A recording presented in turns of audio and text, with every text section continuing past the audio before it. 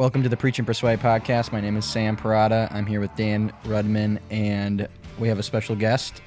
Don't have a lot of guests on this podcast. It's usually just Dan and I yapping away, but we decided to bring on John Stambaugh, and John is, well, he's kind of like in the family, I guess. He's Dan's son-in-law, so we didn't get a crazy special guest. We didn't go way out of our means to find some guy. He's pretty close to us. So, but the way in which this discussion that we're going to have kind of came about, Dan, you've been doing these men's nights, Tuesday nights at your place this fall, and you had John do take one of the nights and discuss what he calls, or what we're going to title this as, the cosmic conflict. Yeah.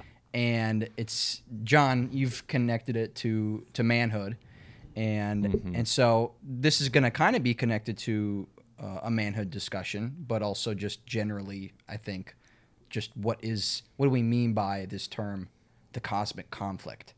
And in a sense, I think it's going to be a little bit of a biblical theology of this warfare that's going on, in a sense, in the spiritual realm. When I think of the cosmic conflict, I think of like Ephesians 6 with Paul saying we don't, war against flesh and blood, but by, against the spiritual forces of the air or whatever. Yeah. Rulers, authority, spiritual. Exactly. Principles. So, Dan, just kind of, introduce this a little bit. Yeah.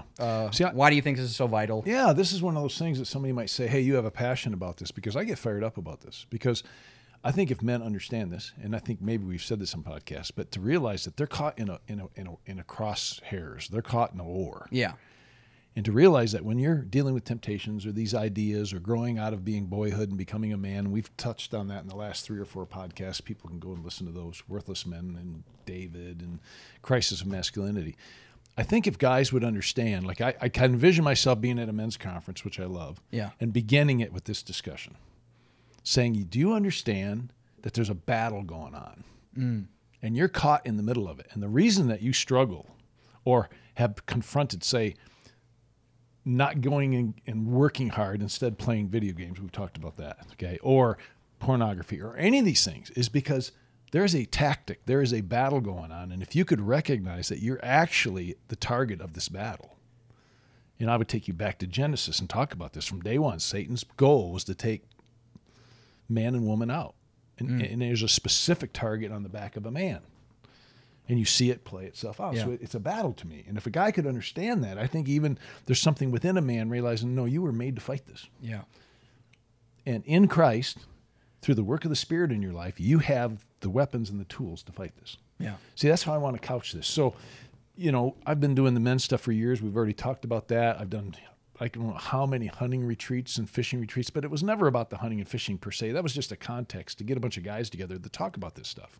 And so this fall, we're doing a context at my house where, I put on a really cool meal for the guys. They watch me out there on the griddle or a can cooker, put out a bunch of food, and we eat food together. And we have a huge discussion about men, what's going on in our world, and then we're using Michael Foster's book as a context just to discuss some stuff. And then I have my 83-year-old friend Alan and my 73-year-old friend Albert, who was a Navy SEAL back in the day, and me, 63, and we're meeting with 20-year-olds. Yeah. And it's awesome. It's just awesome. And so to kind of begin the fall, I had John come in, because I've heard John do this at other men's groups. He developed a men's kind of gathering here in this area a few years back, had all these guys come and had me come and do some of these biblical discussions I had, and I heard him do this presentation. Years ago. Yeah, well, say, what would that be, 4 years ago? 3, 4, or 5 years ago, whatever it was. And I was like, wow, that's as good as I've ever heard that put, personally. Again, maybe somebody else does, it wasn't like he wrote a book or something, but I thought John did a fabulous job, and he pulled together all sorts of synthesized is the word, and it's biblical. I call it biblical theology, but and he can talk about that. But some writings of C.S. Lewis, some stuff of Michael Heiser, just a lot of these kinds of ideas of this cosmic conflict in the Scripture, and he pulled it together. And then he even does men's retreats, and he can talk about that. Where he brings guys together, and it's this frame, like, think through this battle and how it's playing itself out in manhood, right, and then particularly in your life, right. And so I said, hey, let's have John on and just kind of give us the larger construct. And you could apply it to manhood. You could apply it to the ideologies of the day. You could apply a lot of stuff underneath this umbrella. Yeah. But to realize that in the beginning, just think about this. I can tell you right now, it's so simple. You already said Ephesians 6, but think of your Bibles, guys. Genesis, right? Satan comes in, deceives Eve, and there's a battle on. And right in the get-go, right, there's going to be this battle of this one who's going to crush the head of Satan. Yep. And the whole scriptures are written in the context of warfare. Mm-hmm. Right to the end of the Revelation, and the whole stinking thing is a Armageddon warfare, man. And it's like, and there's something in the heart of men when they watch, a good war movie or something that stirs something. And you realize there's something bigger going on here. And God is often described as a warrior. Yeah, there's something in this thing. Again, now you could oversell that, and people want to try to pretend they're macho or something. I'm not talking about that. I'm just saying this is real. Yeah. And how do we think about it? So that was it. And I said, hey, let's have John on and give us his outline, just his summary of how he thinks about this. Yeah. So that's it. Yeah. Well, the baton is over to you now, John. Yeah. I'm purely here on grounds of nepotism. Yeah, that's what I was just going to say. This is nepotism going on to be here. Clear, you can't tell his father-in-law no. To be clear, this is only nepotism and nothing else. Yeah. I have no credentials to speak for. Yeah, right. I have no merit of my own accord, but I'm Dan's son-in-law. Yeah. And here I sit. So can I tell you a little bit? Can I give you one story about his character, though? Come on. He loves this. Can I? And you can cut it out if you need to, Sam. No, we're not going to cut it out. Go. Okay, so John calls me one day. I'd known John a little bit, and I knew that he was hanging out with my daughter a little bit, doing some photography stuff. He does videography. She does photography, weddings. So they'd cross paths, and I'd met him one time at a wedding. So I didn't really know him, but he calls me, hey, can we have coffee? Sure. So he sits me down. He says, okay. So I've been committed to the last whatever period of time, good period of time, at least a year or more, of not dating girls, of really concentrating on the Lord and thinking through these relationships with women. Yeah. And I don't want to get into all his details of his conclusions, but at this point, he knows my daughter, but he's never, they're not dating. They're not this relationship thing. Yeah. And he sits at me, first time, we're sitting at coffee at a McDonald's in Lawrence, Kansas. And he looks at me, he says, I'm in love with your daughter. I'm ready to marry her. And I want to know how long I have to date her before you'll let me marry her. That was the question. Yeah. I'm like, and my answer was, well, it sort of depends on what she thinks. Yeah. But I thought it fascinating. And of course, I said, well, check it out with her and let's see where this goes. And of course, she held him off for almost a year and a half. Poor guy. And but they started. They started the exclusive relationship, and it lasted a year and a half. And Elizabeth was very slow. That's her. She was going to be very careful. It was awesome. Yeah. I asked him to watch. But I'm just saying. Can you imagine a dad sitting here? I got 4 daughters, but this guy sits you down and says, "Never dated your daughter." Shoot straight. But this is where I just want you to know where I'm coming from before I even pursue anything. I'm like, okay. Yeah. That's good. Well, I'll give you the secret of that is that when you become a Christian after having been raised as a Catholic, you start reading your Bible for the first time. Yeah. And when you start reading the first time as an adult and you're asking the questions of what does all this stuff mean, you're just inclined to believe that it says what it means. Yeah. Or it means and what it so says. it means what it says. Yeah. And so when I'm reading, I'm like, I've got, as a man in Christ, I've got sisters. And I've got mothers. Yeah. And I've got wives. I don't where are we getting this category from? Where does girlfriend come from? What is fiance? I don't even what are these ideas that we're importing in the text? I don't know. I don't get it. Like, how does Christian dating fit into this? Yeah. And I've got further developed thoughts now. But at the time I was genuinely confused. I was like, I cannot fathom where this fits in the picture of the scriptures. And I'm hearing all these friends who, of course, struggle sexually with their girlfriends or they have, you've been dating for 5 years or whatever, and they might as well be married at that point in terms of intimacy, emotionally, things like that. And I was like, well, it follows logic that it's because it's not a context of male-female relationships that exists in the scriptures. And I've got more thoughts on that now later. One more of that. That's so a year and a half later, the funny story. Finally he calls me. Well, she's finally ready for me to marry. Yeah. So I meet him again at the same place, McDonald's. Cup of coffee. He's ready to marry me. High class place. This is hilarious. We're in the middle of September.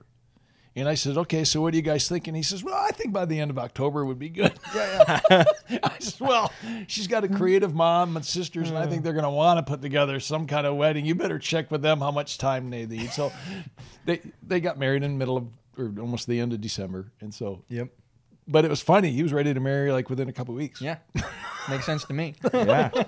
I had. So it's been a fun relationship. Yeah. He and I have had a fun friendship relationship. Probably Yeah. he would probably see it as some mentoring, but it's been mutual to me. I learned a Yeah. bunch from him. Yeah. And that's why when I saw him do this, I said, dude, I bet the rest of your life in your ministry, this will play some role Yeah. in the wheelhouse of your life because it's so real to you and you've seen it play itself out. Yeah. So Right. so again, even today, that's why I said I could take his outline and do this, but it wouldn't have the same.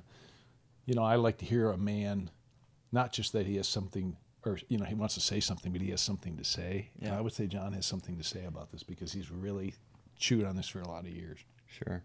Cool. Yeah.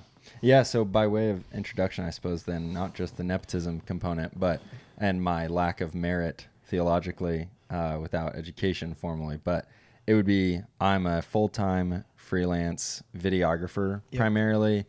So camera stuff more broadly, kind of generally, but yeah, that was the direction that the Lord took my life, and I was excited and open to this after a very short tenure in ministry as a very young believer. Needless to say, and unsurprisingly, did not go well. And then leaving that, kind of just went the professional route, but knew that at some point ministry would find its way back in. Yeah. And so just to, you know, become a layman student of the scriptures over this time, and now have developed a business in videography as freelance and doing some YouTube things and things like that.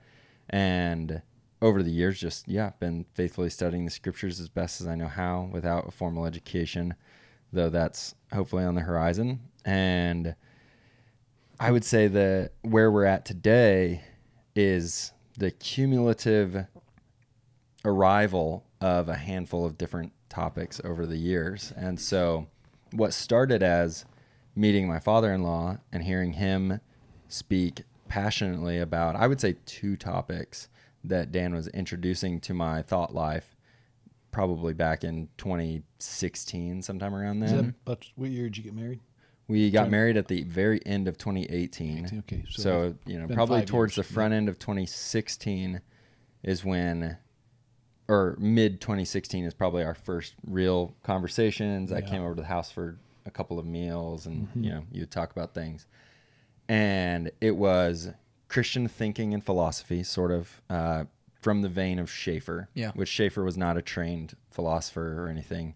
Worldview conversations and thinking through, you know, Christianly about these topics. And that was a new train of thought for me. And then at the same time was this idea of biblical manhood, biblical masculinity. And that one, quite frankly, that did not maybe intrigue me quite as much. And maybe part of that is because I had grown up as an athlete, grown up in a rural small town. Probably some of those things were just ingrained in me. So I was like, what are we talking about? Yeah. This is just part of life. So I didn't really understand it by way of contrast to anything else. So I was like, you're just speaking English. You know, this makes perfect sense. But the philosophy stuff had really, you know, stoked an interest there. And then 2018, I get married and I am reading Michael Heiser's book, The Unseen Realm. And so that, you know, that kind of is a bit of a insight into kind of my layman's theological work. I tended towards trying to reach towards the scholarly realm as best as I knew how and best I could, where it was accessible. You know, could I read at the highest level of layman's scholarship?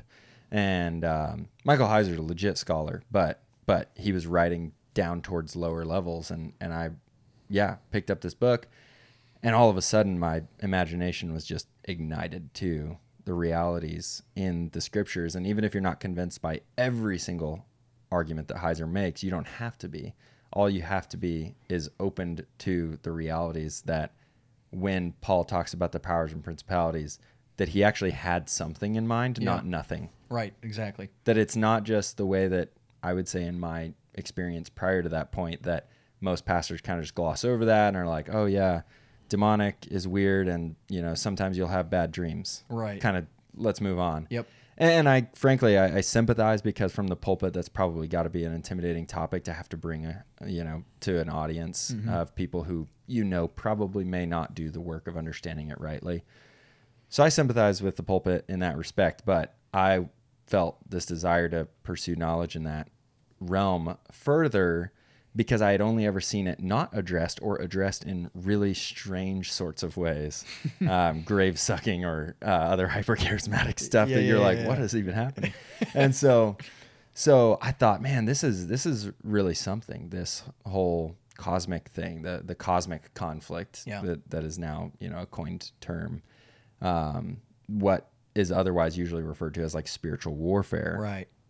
But spiritual warfare to me tends to end up with the connotation of like, yeah, we pray and we sing worship songs or things like that, and kind of this nameless, shapeless sort of thing. Whereas cosmic conflict to me was a very clear theological, biblical, textual kind of idea. Yeah. And it actually put shape and terms and definitions on things that otherwise were, again, formless and void, really. And is the collision of, I would say, kind of these three topics of that biblical manhood, the Christian worldview, philosophy sorts of ideas, and the spiritual realm. Those three things sort of were set on the collision course for me. And you could probably independently keep any one of those separate of the other. But as 2018, the year I got married, progressed into 2019, I'm starting to say, this is really interesting how these overlap, because I don't think these are separate. And so I'm saying that around 2019 probably, and thinking through these things. And then towards the tail end of 2019, kind of beginning to, again, via Dan, through the Christian worldviews kind of discussions and things like that, I'm tracking on these new ideas about, critical race theory or whatever it is, like, that's inside of all of that discussion. Basically, that there's this new rising wave of ideas and doctrines culturally. And 2020 then just throws a grenade on it. Like 2020 just is the grenade in the whole thing. And all of a sudden, this is wearing flesh. All of these ideas, the Christian worldview and philosophy being opposed to the demonic forces of darkness that are all wrapped up in the spiritual realm. And how does the role of a Christian man factor into all this? I mean, it was just grenaded in my mind in 2020. And that's really what ended up kind of igniting all of these connections for me. It happened to be, I would point to maybe two other resources at this time that I would say also started being enormous contributing factors to my thinking in these areas. And that is C.S. Lewis in pretty much every form. However, I would point namely to the Space Trilogy of his, or the Ransom Trilogy, which is awesome because it has to do with the cosmic realities. And Lewis is writing about that in a really fun and fascinating way. Which goes with you as a creative photographer. Yeah. Creative. You're a yeah, creative being guy. a creative mind. Wife, yeah, you Lewis and my is daughter would call writing- themselves creatives for those Yes. people who are in that world. That's the world Yes. you navigate. Yep. You're creative, you're imaginative, and all of a sudden Yep. you're reading story that's like Yeah. got laced with all these truths. Right. Yep. Right? Yep. I It's- remember yeah, that. it's- That was really gripping to you. Right. Yeah. The use of story to get the ideas across. Yeah. We're not talking about pure ideas anymore. We're talking about story using to tell the ideas, and it was gripping. Yeah. Then along with that was Carl Trueman releasing his book, The Rise and Triumph of the Modern Self, and eventually the condensed version, Strange New World. But those two works, I would say, kind of tossed fuel on the pre-existing fire. So it kind of served to expand the Trueman books, served to expand these ideas that I would say that Schaeffer, was talking about in the 60s, that then Nancy Pearcey picked up the baton for him and has been talking about in the many years since. And Lewis then was talking about, the fictionalized realities of these things. Abolition of Man is another really important title, very, very closely related to That Hideous Strength and the Space Trilogy. All of these ideas, then, I'm just going to tell everybody that's the melting pot you're stepping into my brain to hear about. The melting good pot, melting pot. The melting pot that you're hearing that's happening inside of my brain is all of those sorts of names. Yeah. So if anything I say moving forward in this conversation is confusing in any way, I apologize for referencing them without notice or for referencing them intermixed and not explaining how I see that, the planetary representation of the stars in That Hideous Strength is equivalent to the powers and principalities that Michael Heiser is writing about in the New Testament. So anyway, having said all that, both of you referenced some verses, Ephesians chapter 6, and Dan, you did not reference the verse necessarily on purpose, but you said that in walking with the Spirit of God, that we then gain the power to disarm and disable and win this sort of war that we're in. Yeah. And knowingly, probably, but even unknowingly, a Christian might say a sentence like that, and I would want them to immediately get in the habit of saying, oh, that's 2 Corinthians 11:5, or is it 10:5? I forget. But funny enough, both of those, 2 Corinthians 11:5 and 10:5, I've made errors before. Both of them are pertinent to spiritual warfare in the intellectual life of a Christian. It's really funny because I can't remember which is which now because they get so entangled for me, but I believe it's 2 Corinthians 11:5 is that we have divine power to destroy strongholds in the Spirit of God, of course, and we have divine power to destroy strongholds. It's 10:5. And it's 10:5. Yeah, and every lofty opinion raised up against the knowledge of God. Okay, so that's 2 Corinthians 10:5. Okay, Right.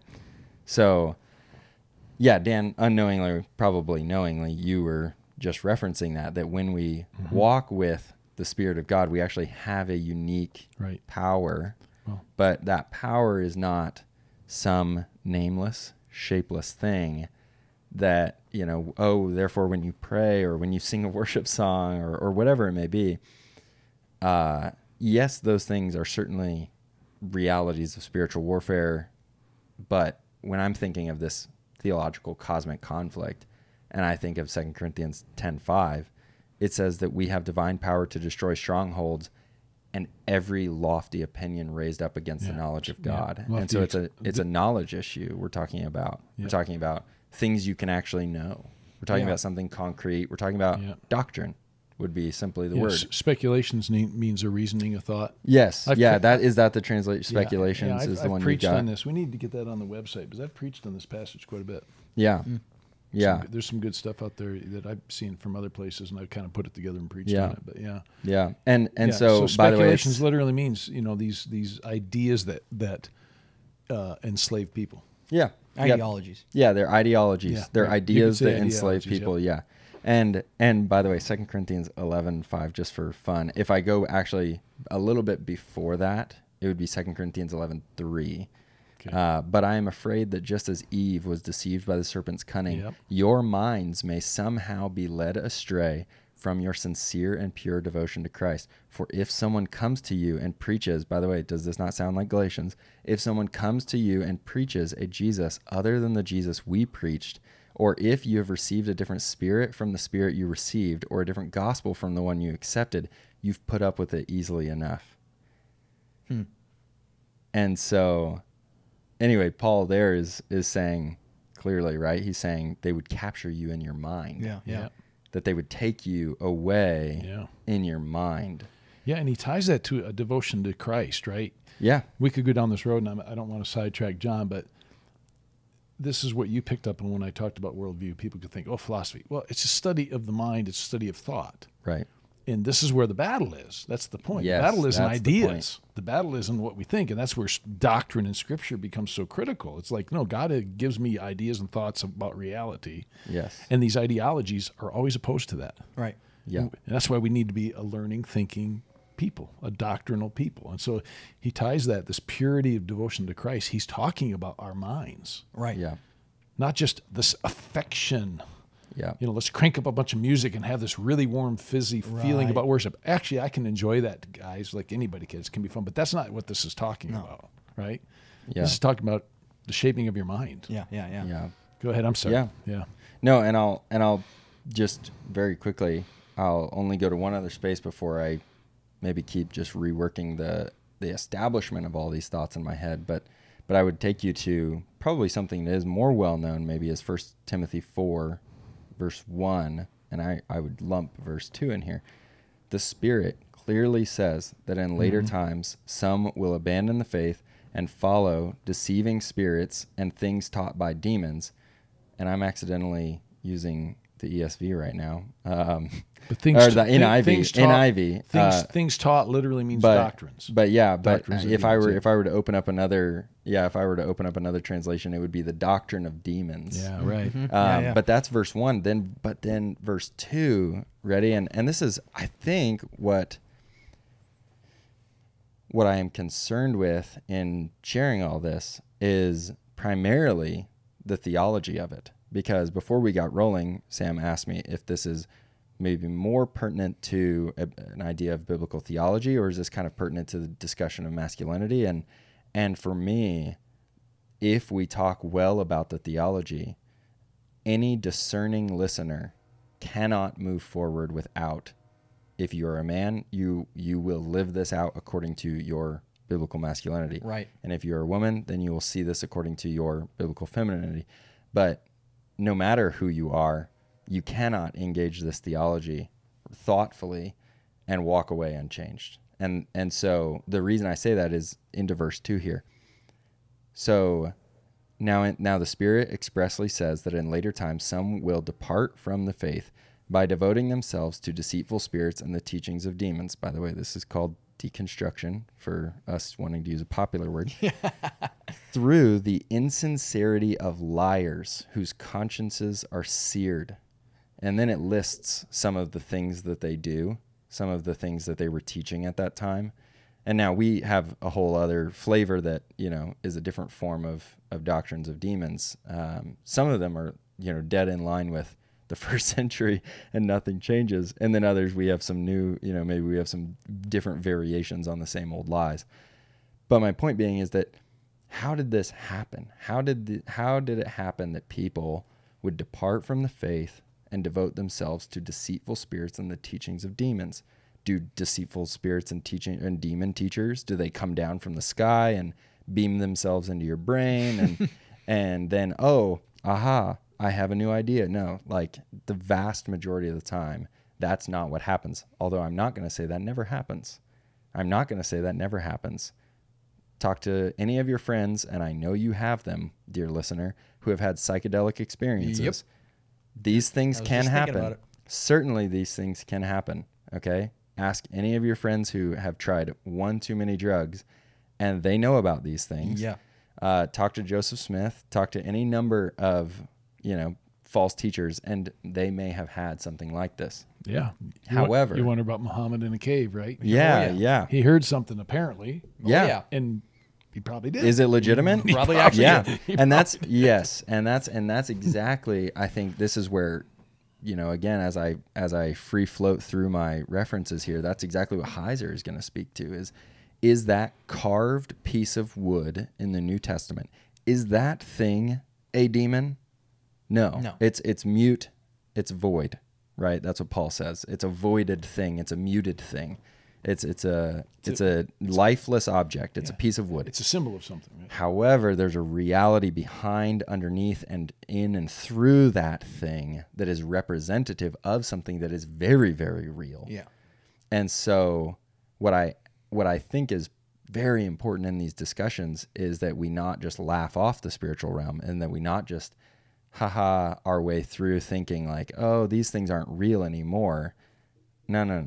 Absolutely, they are real. Absolutely, they take on forms that may not be embodied in the way of, the demon-possessed movies that we see where somebody's floating 6 feet off the ground in a chair. Certainly not in our time and place and context in the gospel.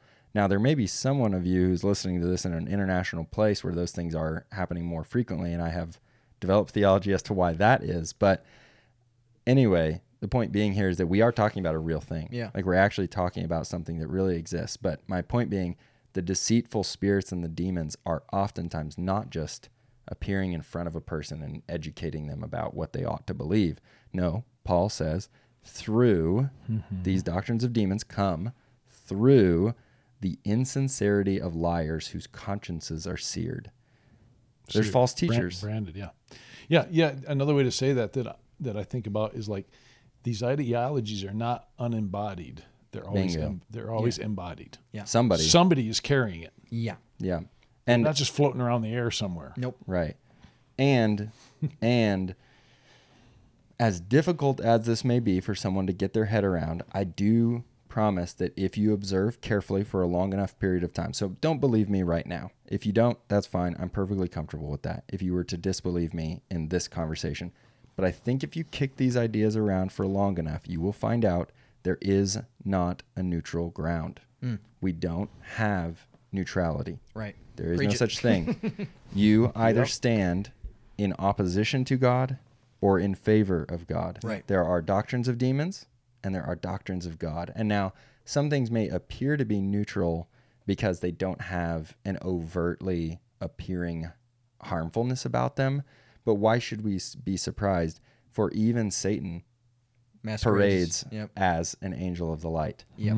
So there may be an apparent neutrality about the world, It's but all a tactic. there is no neutrality in the world. I assure you. And again, you can disbelieve me right now, but if you are faithful in kicking these ideas around, letting them tumble in your head for long enough, you'll start to see, and maybe it's not even next week, maybe it's not in the next 6 months, but maybe it's that friend of yours who, or family member who today is listening to that Instagram account that I probably don't even have to put a fake name on for you. I bet you have one in your head right now. There is an Instagram account. There is a Twitter page. There's a YouTube channel that this person is engaging with, and it's apparently neutral right now. Or maybe it's a Netflix show or something. It's apparently neutral right now.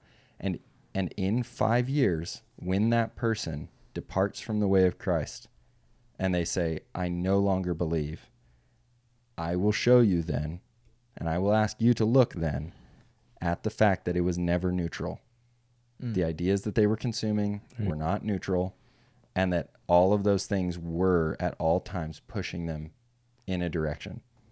The tree will fall the way that it leans. Yeah. And you're always hacking on one side of your tree or the other. Yep. And this is where, Sam, we've talked this in other podcasts, but again, you guys know me. I have certain, as you get older, you have certain drums you keep beating, But I could go down this road of what we call our sciences today, our social sciences, psychology, sociology, political science, Yep. right? And those all start with their first premise. The first domino in those discussions is autonomous man, meaning we're going to start with man. They don't start with God, and they don't start with God speaking. It doesn't mean that they don't stumble into some things that are true observations of our world. That's Right. what I want to say. But you have to be really cautious about drawing interpretation from it all, Right. because the interpretation is through autonomous man. Exactly. And my whole point, and when I talk to people about that, again, you got to be careful from the pulpit because they may think you're saying something, but I just say it's not neutral. This is not neutrality. This actually is coming from somewhere. And where you're then, John, taking it to this biblical theological grid is it actually is tied to doctrines of demons. Yeah. See, it's kind of hard to say that to people, publicly, if you will, but it really is. That's really what's going on. And I again, hear me clearly say, I offer an invitation to distrusting it right now today. If today you hear this and you think, I don't know, it's kind of a wash, that seems a little odd, or it seems like an extreme kind of viewpoint. What do you think? We don't view the world by a binary. There's a lot more gray space than this. I'm totally content for you to say these things today. And I might even agree more than you're inclined to think that I might, because you on the other end of this listening don't know me personally, but I'm inclined to probably agree with you that some things have the appearance of gray space, but as I've gone, It's only because though we lack certain knowledge. Yeah. We don't have all the details. And that's where I'm asking, because we lack that oversight. We lack the ability to zoom out to 20,000 feet. I'm asking you to try to do that. Yeah. To whoever is listening, please try to zoom out to 20,000 feet. And what that means is kick this idea around for a little while. Put it in your frame of reference. Think about it as you go about your life. Think about some people who have abandoned the faith. And try to think through like, oh, were there things going on that appear to be neutral that in the end, by their cumulative growth, that actually multiple things that appeared to be neutral didn't end up being quite so neutral at all. And that's all. I just want to kind of put the stumbling block in front of people to say, look, this cosmic reality at work among us is not fiction. Right. It also is not nameless and shapeless. It actually has like a real tangible presence.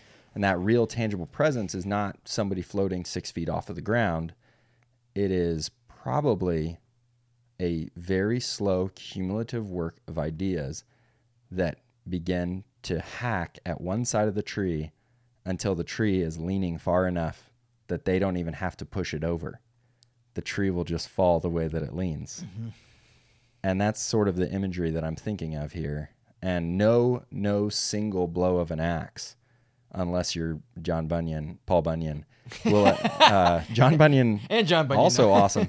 Unless you're Paul Bunyan, no single blow of an axe will knock a tree over. Right? It's the multitude of steady blows that will knock a tree over eventually. And even then, you will never complete the cutting through of a tree. You might notice that a tree you'll never use an axe to chop all the way through a tree. Right. If anyone's ever chopped a tree down, you get it to about 2/3 of the way, probably, depending on the size, and then you can kind of push it over. Yeah. Or it falls of its own accord. Right. So that's kind of maybe the big picture setup here. And my reference for that, by the way, first of all, that's a quote from the Lorax. The tree falls the way that it leans. Thank you, Dr. Seuss. C.S. Lewis, Michael Heiser, and Dr. Seuss. And Dr. Seuss, man, that guy probably had some psychedelic experiences. But I would say that is from Paralandra, C.S. Lewis's Paralandra. He envisions the temptation and the fall of humanity. He's re-envisioning this. Like, what would it look like fictionalized? Right. And of course, Lewis was always pretty clear in acknowledging that his work, A, was never intended to be expressly allegorical, and B, it's certainly not biblical. Like, as in, he's not trying to rewrite or reinterpret the text. He's just doing a little vision exercise. Like, and what he envisions is a world where Eve's temptation in Paralandra was actually a very long and ongoing process. And so, he envisions Paralandra as Eve's temptation taking the course over multiple weeks, many, many weeks or months, an unnamed period of time, really. But that it's very conversational in nature, her temptation. It's not merely the single one-off, in the scriptures. We can't go beyond the scriptures in order to create doctrine, but we might creatively envision an alternative world. Let's all go ahead and just open them up at the same time. That's a great sound effect. So anyway, from Paralandra is where I'm kind of pulling. Not Bud Light. Yeah, these we're are not drinking Bud Light. Yeah. We're drinking Off-brand. Waterloo, this really masculine drink. Yeah, my cranberry sparkling water. So We hold our pinkies out when we do it. we're classy men. So anyway, okay, this is all very maybe abstract, and a person might be wondering, how is this biblical theology? These are just guys talking. So I will try without, I'm going to have to very, very sloppily make my way through kind of a big picture here. And I'm going to be presupposing some arguments that a person will have to ride with me on for the time being and sort out on their own time, which I would say, namely, some of the arguments that a person would have to work through, or maybe some of the fine points of Michael Heiser's theology. Yeah. But none of those actually are necessary in order to inform the bigger picture here. So some of the finer points, maybe a person would want to think through more critically on their own, but none of them are independent, independently necessary to confirm the larger picture here. Okay. So I actually have a quote starting off. To be frank with you, I don't know who Roy B. Zuck is he was as a scholar. Okay, but yeah, he was. He's been around. Yeah, okay. He was a name. Did you ever run into him? Not in your current PhD studies. The name's somewhat familiar. You find him in old commentaries and stuff. I want to say Dallas Theological. I don't know why I want to say that, but yeah, I think I can't even remember how I ended up stumbling on this quote, but as far as I know, Roy B. Zuck is a guy we can trust. But he had a book, The Biblical Theology of the Old Testament, and he wrote this quote: "The history of God's kingdom on earth, no matter at what time and in what form, is a history of struggle and conflict, because it is an establishment at the cost of subduing the hostile elements arrayed against it."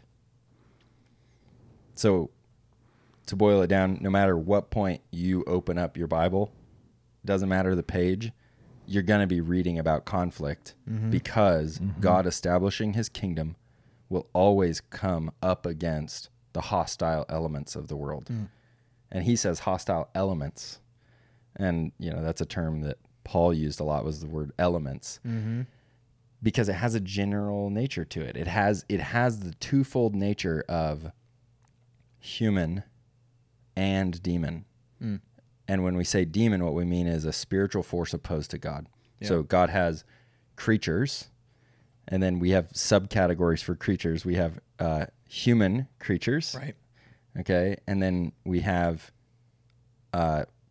disembodied creatures. So we have this. And when I say disembodied, I mean spiritual. Yeah, angelic. Angelic is another word. Yeah. And an angel, we get into messy classification terms of like, oh, what is an angel? What is seraphim? What are cherubim? What are all these things? Basically, it's non-bodied. Right. Disembodied. Non-bodied creatures. Right. And then humans are always bodied creatures. Yep. Embodied. And so they were embodied and disembodied. So we're both creatures. I'm a human soul. I have a real soul. Yep. Immaterial. That's immaterial. That's real though. Yeah. You could even say my personhood. Yeah. I'm a real person, and I happen to be in a body. Can I say it that way? Is that a good way to say it? Is it not a good way to say it? I don't know if I would phrase it as I happen to be in a body. I'd say your person, who you are as a person, is an embodied soul. Okay, that's good. Yeah. Yep. That's what I'm saying. Yep. I know there's Dirt a technicality and way to say divine it, breath. but I'm just saying God's a person. Yep. Yeah. So But he doesn't have a body. Yes, a person. But he put person. on a body. Right. So the way the Jesus put on a body. The ancient theologians would talk about this, which would be your building off of Greek metaphysics. Okay, go. You have the person, and the person subsists. It's a fancy term. I don't even know what an equivalent would be that would carry the same meaning, but subsist in a nature. Okay. Yeah. So Sam Parada, me as a person, I subsist in human nature. Okay. And so Christ, you have the eternal Son of God, the person. He's a the person. eternal person, the Pre-existent, Son of God. lives forever, eternal. Yep.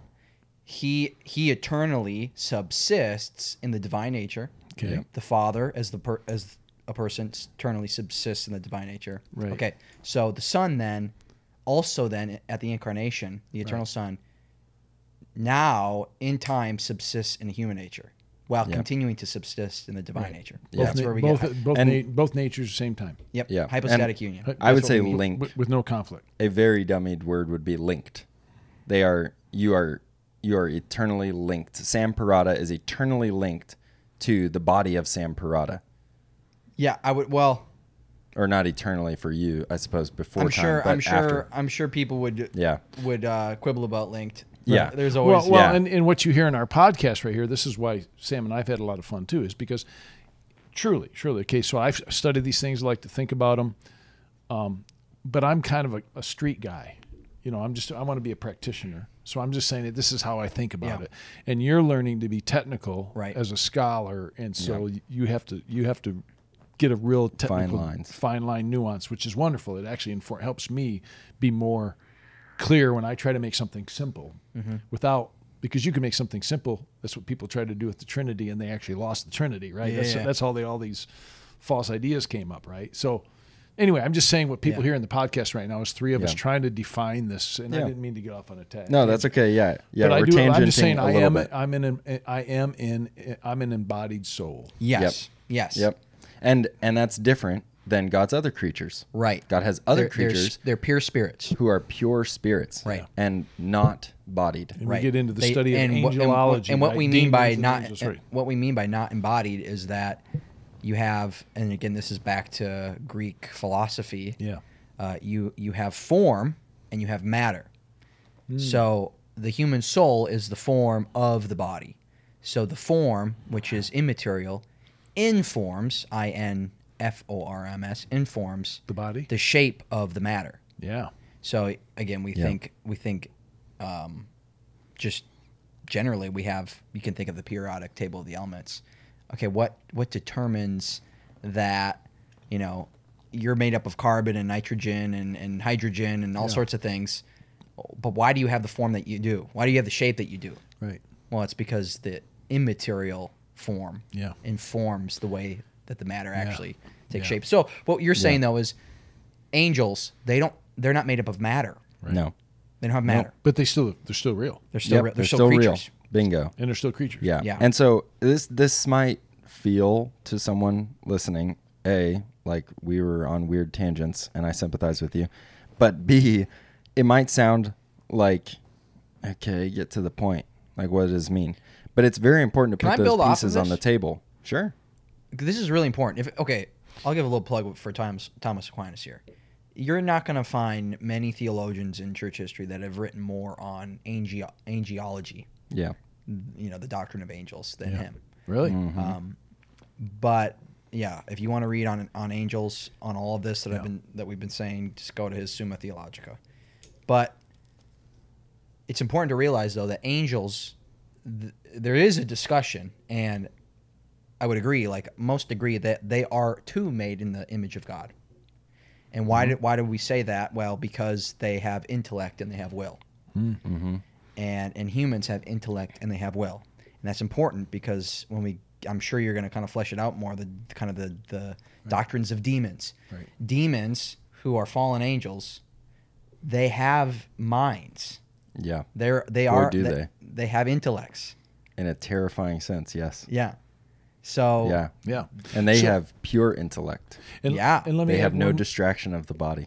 right. Let me add one more the, thing. The passions of the body, Unmitigated. the passions Wow. of the body are not hindering. Yeah. It's The intellectual- unmitigated intellect. Right.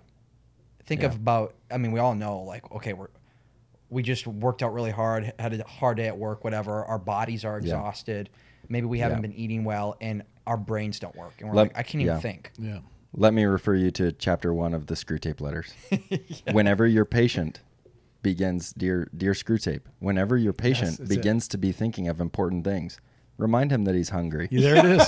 He does. Yeah. That's it in there. I remember. Oh, yeah. So, chapter and the other 1. thing I would want to say. Oh man, it's so good. Could I just throw this in? If somebody's listening to this podcast, realize what we're doing here so you don't get lost. Like, Yep. actually, though, what we're doing now, we're talking about certain authors who are highlighting ideas. You're talking about Aquinas theologically. He's talked about C.S. Lewis. But technically, what we're really doing, though, is we really are starting from the Scriptures. And when you go to the Scriptures, you find all these things Yeah. there. And we're trying to make Yeah. sense of all of that. Right. Right? I mean, it just, angels show up. Seraphim, you said it already. And Yeah. we're not- so I just want people to understand, while this can sound kind of heady and these interesting things, we're not starting with these books. No. Nope. And again, it goes if people, Right. I mean, people would know our normal podcast, but if somebody were just to listen to this as a standalone, we believe that we start with our scripture. Yeah. And now we got to contend with, if you want to say it that way, in the best sense, like try to understand, wait a minute, there are these demons, and Satan is a real being. And he seems to kind of embodied some kind of creature somehow, however that all works in the garden. And so you have to think all that stuff through. Right. Yeah. And what we're going to is men who thought it through from different ways, Yeah. either creative, imaginatively, or theologically, which is really helpful. But we're not technically starting there. We're actually starting with Scripture, Yeah. Yeah.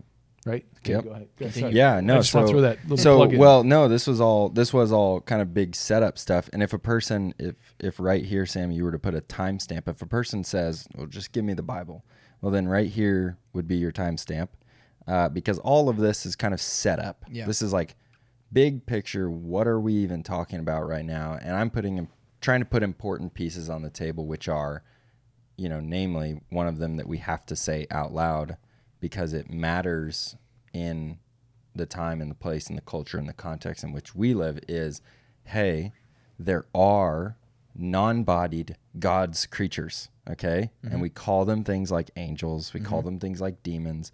The point being that there are creatures that exist in the world, and as we read the scriptures, you know this, listener, you know that there are creatures that are in the world that are not physical creatures.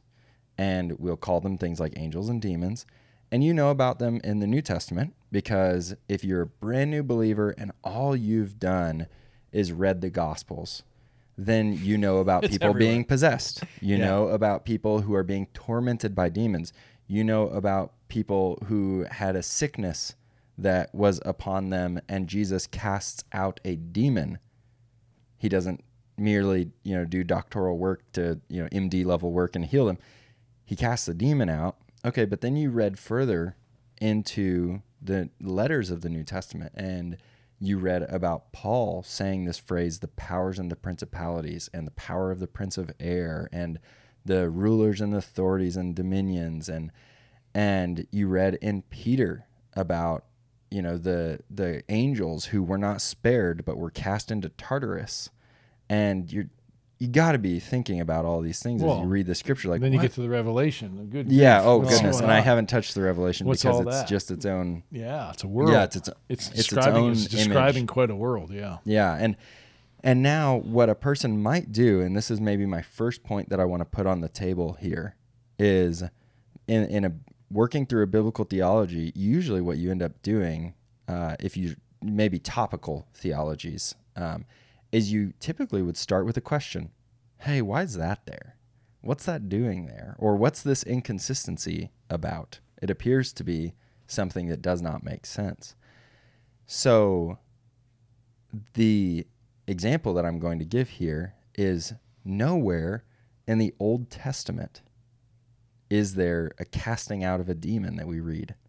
Right. Not on the surface. Right. We never in the Old Testament read on the surface something like a casting out of a demon. But then here Jesus comes on the scene and just is doing it on a whim. Right. Day in and day out, this is his ministry's work, is casting out demons. But when we read in the Old Testament, we don't see this as being a normative aspect of life, nor as the image of the Messiah. In all of these pictures of the Messiah, it doesn't seem like on a popular level, if we just read the text on its face, where did we get this from? This idea that when the Messiah comes, he's going to be casting out demons. He's going to have power over the realm that you can't see, that's not bodied. Okay, so that's where a lot of the theology has to start, is asking this question of what changed here? The Old Testament doesn't seem to have this idea, but then the New Testament does. And even actually Jesus' interaction is very different than Paul's and very different than Peter's in the New Testament church. They don't seem to very often actually be casting out demons. There's only a few, maybe handful of stories. And certainly Paul actually, in his multitude of instructions that he gives to the New Testament churches, doesn't inform them about how to go about this practice of casting out demons, which seems odd if it was so integral to the life of Christ, and then maybe even to a few handful stories in the early church. You find in Then- Acts primarily, right? Yeah. And why would we not be instructed by the apostles then about how to do this practice? So what I'm getting at here is providing and setting the stage for a theology that has sort of maybe 3 sections, I suppose. And it would be the Old Testament interaction, the interaction of the supernatural realm in the Old Testament, the interaction of the supernatural realm in Christ's life in the early church, and then our interaction and post-apostolic really is what it would be. What's our interaction? And I usually would spend 3 weeks doing something like this because I would want to get into the weeds, try to explain these sorts of things. But if I could, I would just first of all, I would point you to Genesis 3. This is our introduction to spiritual warfare. The first that we see a thing like this happening. Now, before we open up to Genesis 3, we're going to take our mind to Job 38, that at the foundation of the world, the sons of God were singing the praise of God. So we have these characters called the sons of God who are praising the creative work of God amidst his material creation. He is now materially creating the universe, and the sons of God are singing this praise. We learn that in Job 38. And so these are not pre-existent beings, but they are created beings, but they are there before we are. Right. Okay. And then you open up Genesis 3. Aha, we have one of these beings. We have one of these beings interacting with now the second family of God, so to speak. So God has family number 1, these non-bodied creatures of his that are called the sons of God. That's a term that they receive consistently throughout the New Testament or throughout the scriptures, which, by the way, is very important to our discussion because John chapter 1, to those who believe in the name of Jesus Christ, you have been given the right to become Sons of God. Sons of God. Yeah. So there's an interesting displacement that's at work here in the conversation, but the point being, there are these non-bodied creatures, spiritual beings. We meet one on the early pages of the scriptures, Genesis 3. And how does he come into the pages of the scriptures but undermining the authority of God? So how the nuances of all that, I will let probably odd scholars play around with those things. But there's probably important work being done there, but I don't want to get into those weeds about, when did that whole thing start? How did Satan fall? Like lightning? What's this about? Anyway, the point being, though, is that there is a spiritual creature undermining God to this new family. Right. This new family is an embodied one, and the undermining happens with the words, "Did God really say?" Okay? Yep. And so... And he's upending the hierarchy that God's put in place, the order. Yeah. He has come to the woman and has asked her, "Did God really say?" Yep. And this is, as Dan just said, that's an upheaval of the ordered creation that God had made, and the whole thing at the beginning is about order. The whole thing is that God creates order out of non-order, and in doing so, one of those elements was that he creates man, and out of man he creates woman. Now creatures are to be underneath that. Yeah. So it's God, man, woman, creatures. Yeah. And now you have... What you mean by creatures, you mean animals. Animals, yes. Yeah, But because we're using the word creatures. We've been there. using the creatures of all creatures. And then he has animals. Yeah, that's what I mean, right. But then you turn that upside down, and all of a sudden there's this spiritually embodied animal. Right, a serpent. He comes in the form of a serpent. Comes to the woman, who then goes to the man, who then God shows up. Yeah. It's like this reversal. Totally. Yeah. And fascinating. It's just fascinating. Just think about this. No, it is. It's and it's important to think about it, and particularly in light of the fact that God, when He comes for what ultimately is judgment, when God comes for His checking in, call it accusation, call it judgment, whatever it is, God pursues the man in questioning. Right. Yep. And so anyway, the point with that though is really in light of what I'm trying to get out of this is he does not force feed the fruit upon them. Right. Okay. He does not, and I'm guessing if he had that power and could so simply do such a thing as that, well, then why not? But he doesn't do that. he undermines the authoritative word of God. Right. Yeah. There's a clear teaching of God. Yep. You know, do not touch the tree in the midst of the garden, or do not eat the fruit of the tree in the midst of the garden. Yeah. Actually, and Eve adds to it. Eve adds to it or to say, even touch it. or even touch it. Yeah, and it's important though that he does not force feed. He does not, demonically possess them. He questions. He undermines the authority of the spoken and revealed knowledge of God. Mm-hmm. And it's important because that is much more akin to our experience of God. Our experience of temptation and life with God is much more of this. Did God really say sort of experience? But then throughout the Old Testament, we don't see this. It doesn't really appear to happen this way throughout the remainder of the Old Testament. And so what I would work through in a group where I would have much more time would be, so what was happening in the Old Testament? And I would take you to a place like Psalm 106 that is actually not going to tell a different story. It's going to tell a story that looks different, and it has like different characters and involvement. But Psalm 106 verse 34 through 39 is, they did not destroy the peoples as the Lord had commanded them. And these are during the conquests, right? And it's very important to understand the conquests correctly, because I think if we understand the conquests rightly, though a natural person might still disagree with us, though a person who does not have the Spirit of God in reading the scriptures or takes a naturalistic view of the world would never agree with us. When we actually read the conquests of the scriptures through a spiritual lens, understanding rightly the way that God had ordained the world, we actually would end up seeing that this was hardly about war at all. It's certainly not war by any sort of way that we think of it today. Right. And so importantly, I distinguish that because why had the Lord done that? It says, as the Lord had commanded them to destroy the peoples, but they had mixed with the nations and learned to do as they did. They had served their idols, which had become a snare to them. They sacrificed their sons and their daughters to the demons. They poured out innocent blood, the blood of their sons and daughters, who they sacrificed to the idols of Canaan. And the land was polluted with blood, and they became unclean in their acts, and they played the whore in their deeds. Yeah.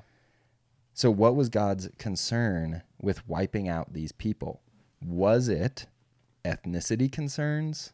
Was it that these are just, bad people? Or was it that I'm a God who just wants to slaughter people? I'm not convinced by any of that. What are you convinced by? I'm convinced that God says exactly why he was concerned. He tells exactly why he wanted those people being wiped out. And it's because they served these idols that demanded which are actually demons, which are real spiritual creatures. So I think of, Sam, is this some of your studies you're working on when you talk about a nation. Yeah. And one of the characteristics of if you came up with a definition of a nation biblically, amongst other things, we don't need to get into it, but you've told me one of the characteristics is they had a God. Yeah. Or gods. They had some type of perspective of, this is the God we pay homage to. Well, right? Says, am I saying it right? Yeah, he says specifically in Deuteronomy. Moses says specifically in Deuteronomy. What is it? 20. Ooh, I should have this memorized. 20 something. Yeah. Basically, that God determined the number of the nations based upon the number of the sons of God. Yep.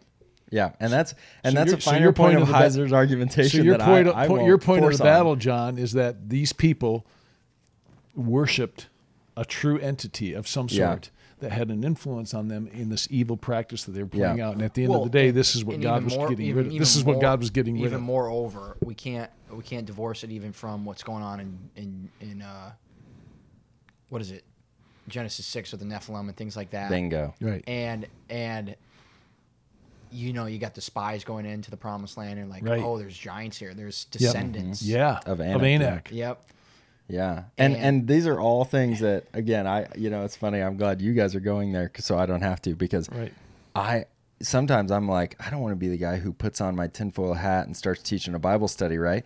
But All of the stuff when you ties- open the stuff. text and you're reading the text and It's all of biblical. a sudden you're Yeah. pretty convinced that you're like, oh man, and this I don't want to get away. And into I'll give a plug for N.D. Wilson and the Stories Are Soulful podcast. This is what he does a really good job of. He's like, Yeah. you read Lord of the Rings, you read, Yeah. C.S. Lewis's The Space Trilogy or Narnia or whatever, and you think, oh, what a cool world. What, Star Wars, whatever. What a cool Bingo. world. I wish I lived in a cool fantasy world like that. No, I you wish. do. You You live do. in one. Yes. Well, okay, so we don't want to live get in the in one. weeds. I want to let John be able to do this survey that's already stretched out. I don't know if maybe it turns into 2 podcasts. It's just so cool to me.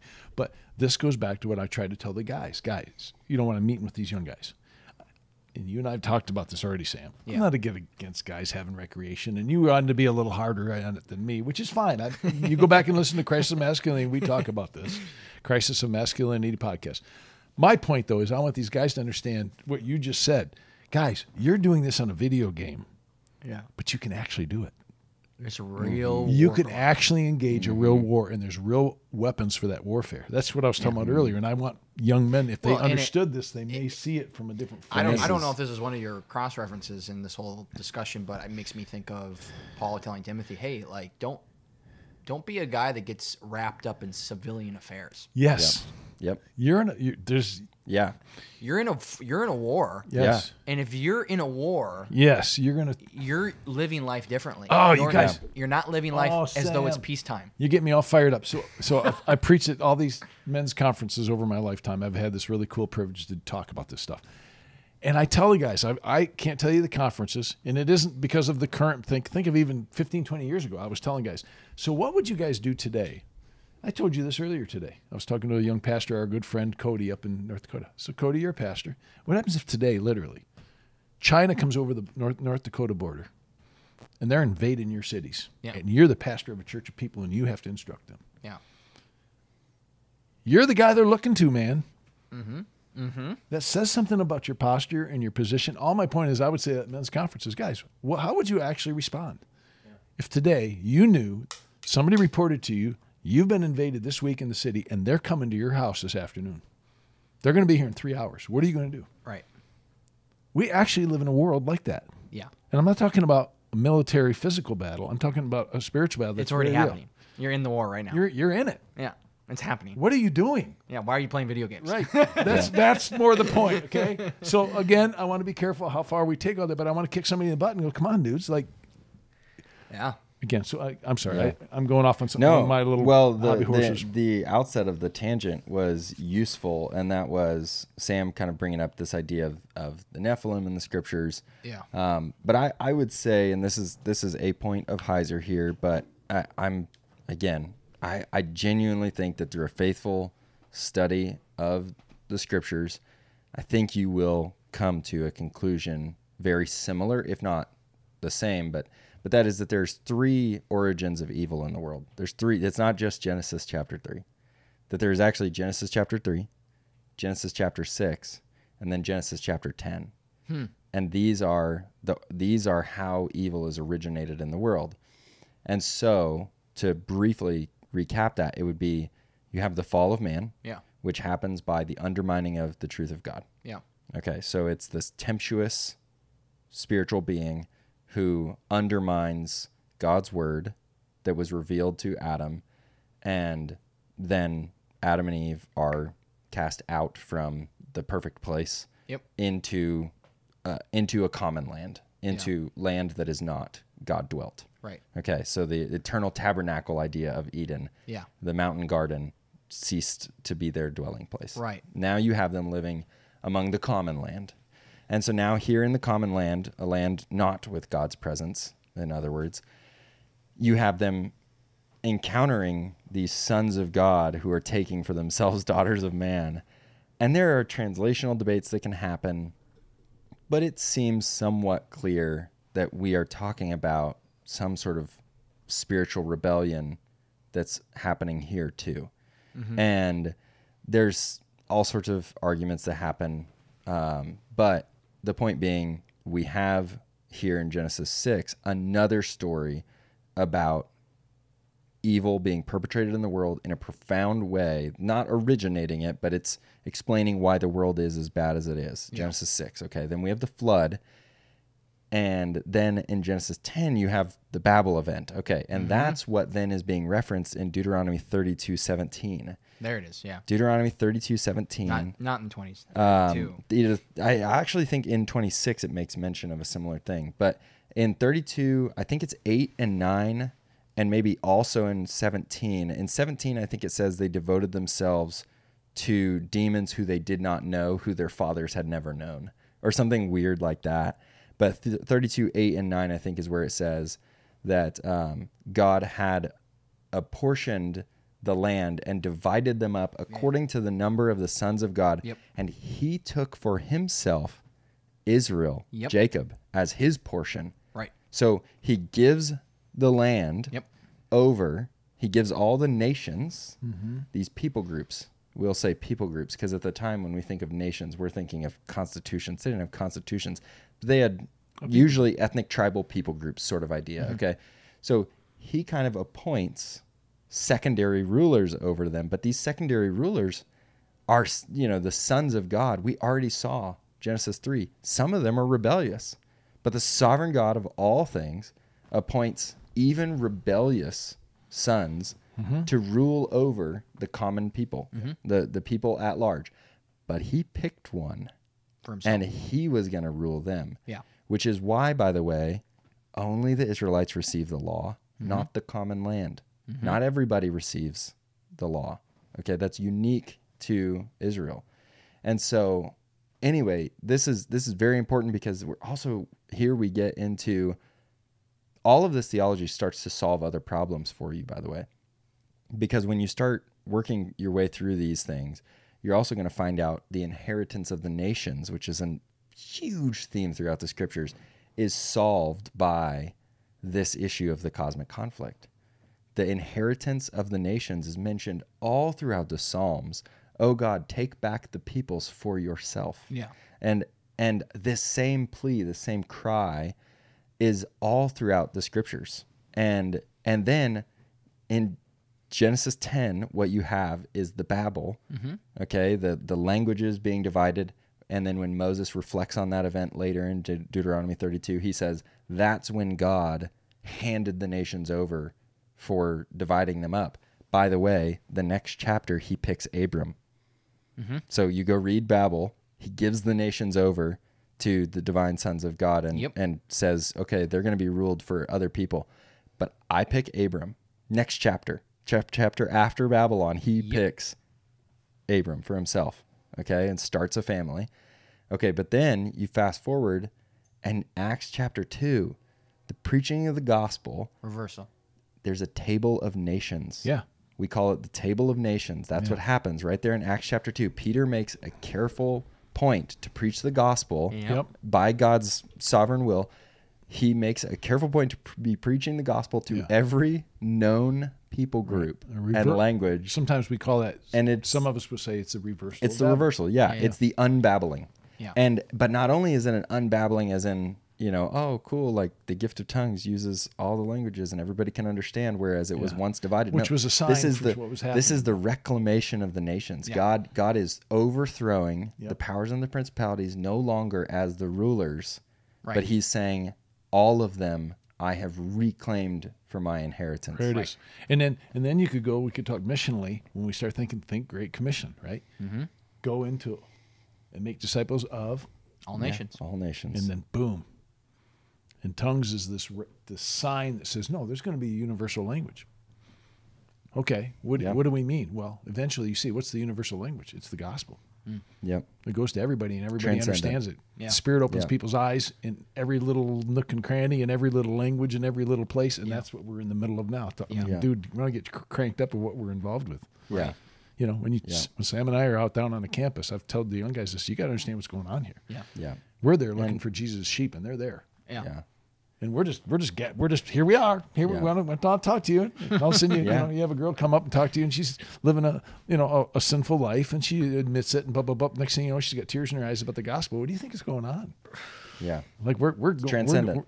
transcendent. We're going into the and we're breaking the gates have been broken down, and we're going in and rescuing people out of there. Yeah. Right. And this What is an why awesome picture, man! Just you know, Hacksaw Ridge, just one more, Lord. Yeah. Just one more. You're Yeah. going in there and pulling them out of there, Yeah. baby. Right. And this is why, truthfully, like I said, I think I said this at the beginning of our recording, if not right before we recorded. Truthfully, I don't have an exact plan for applying this in a person's life. But I really think that if you soak in this, if you just It's an awareness thing. if you just bathe in this theology, there is no way that the awareness of the time does not change you. Right. I mean, There's if, no if way a guy that- really thinks he's living in a time of peace and all of a sudden he's awakened to the reality, wait a minute, Exactly. I'm at war. Yeah. Changes everything about his life. Yes. Yep. And debates can be had about whether or not this ought to be practically applied. This next thing that I'm about to say, but yeah, if I were to use your metaphor there, I would say that if a guy was awakened to the fact that he was about to be in a real war, he probably would stop messing around with Twinkies and probably start working out. Yeah. Like There it is. And, There's and there my could be big there could be a old horse I like practical. to- Yeah, I know. I That's know my Sam. soapbox. Yeah, I know Sam likes to ride that soapbox hard. Dude, I'm telling you, But- I was mentored by. Can I jump on that just for a moment, please? Yeah. We can- yeah. It'll be yeah. easy. I need to finish. I need to wrap that point. But Okay, yeah. rep your point. Well, I'm wrapping the point to say I'm sorry. that if we don't want to apply it literally, that's fine. I'm not the fittest guy in the world. But and the application though of the analogy is clear that it's like, hey, you're in a war.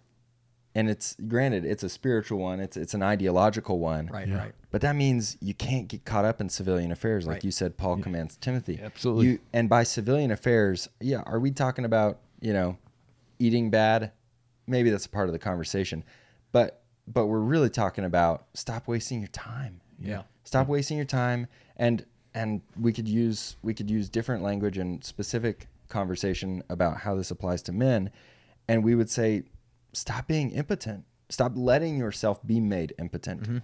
And impotent means without power. Right. And without power in this case would be knowledge of the word of God, namely. That's where we're going to start. That's where a biblical man would have to start. Right. Would be a knowledge of the word of God. Yep. Right? This is your sword. Is Ephesians much- chapter this, 6. Well, and this is 2 Corinthians 10:5. Like Yes. the weapons of our warfare, Right.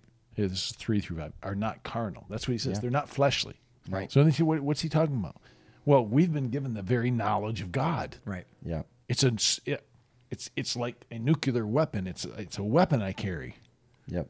and it like destroys strongholds. Yeah. Right. You know, The truth does. it does. It Yeah. God, the truth from God destroys it. And why It why blows- this is because God is truth.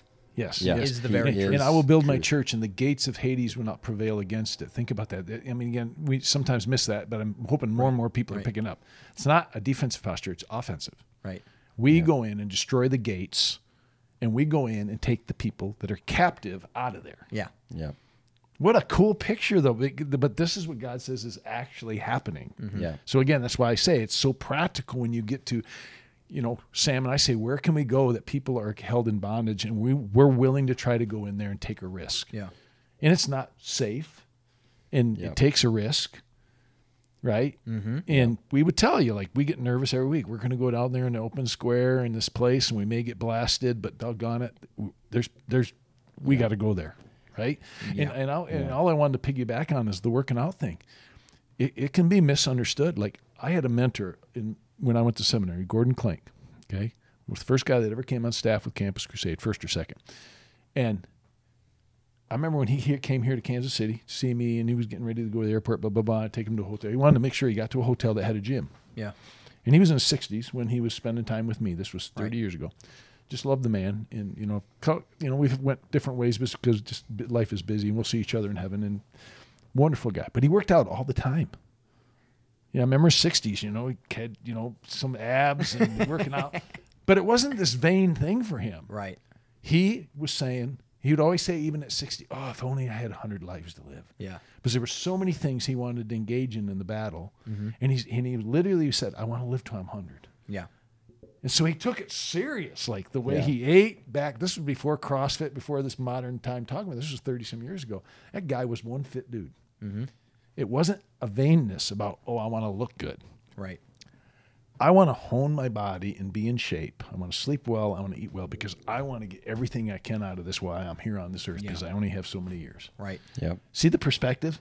Yeah. It's just it is. And I go, no, guys. And if we're talking about a mindful type fight, an intellectual fight, an ideological fight, yeah, back to the whole body thing.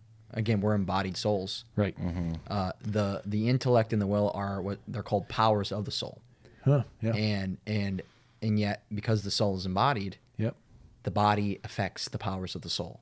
Yeah. So if your body limits is it. decrepit and Yeah. you've been neglecting it, your intellect is not working as it should. Oh, Sam, you guys know I'm going through a health thing right now, herniated disc in my back, right? Yeah.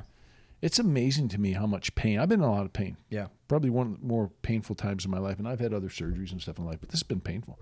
It's amazing how it affects my emotions. It's amazing how it affects my brain. I can't Yeah. think well.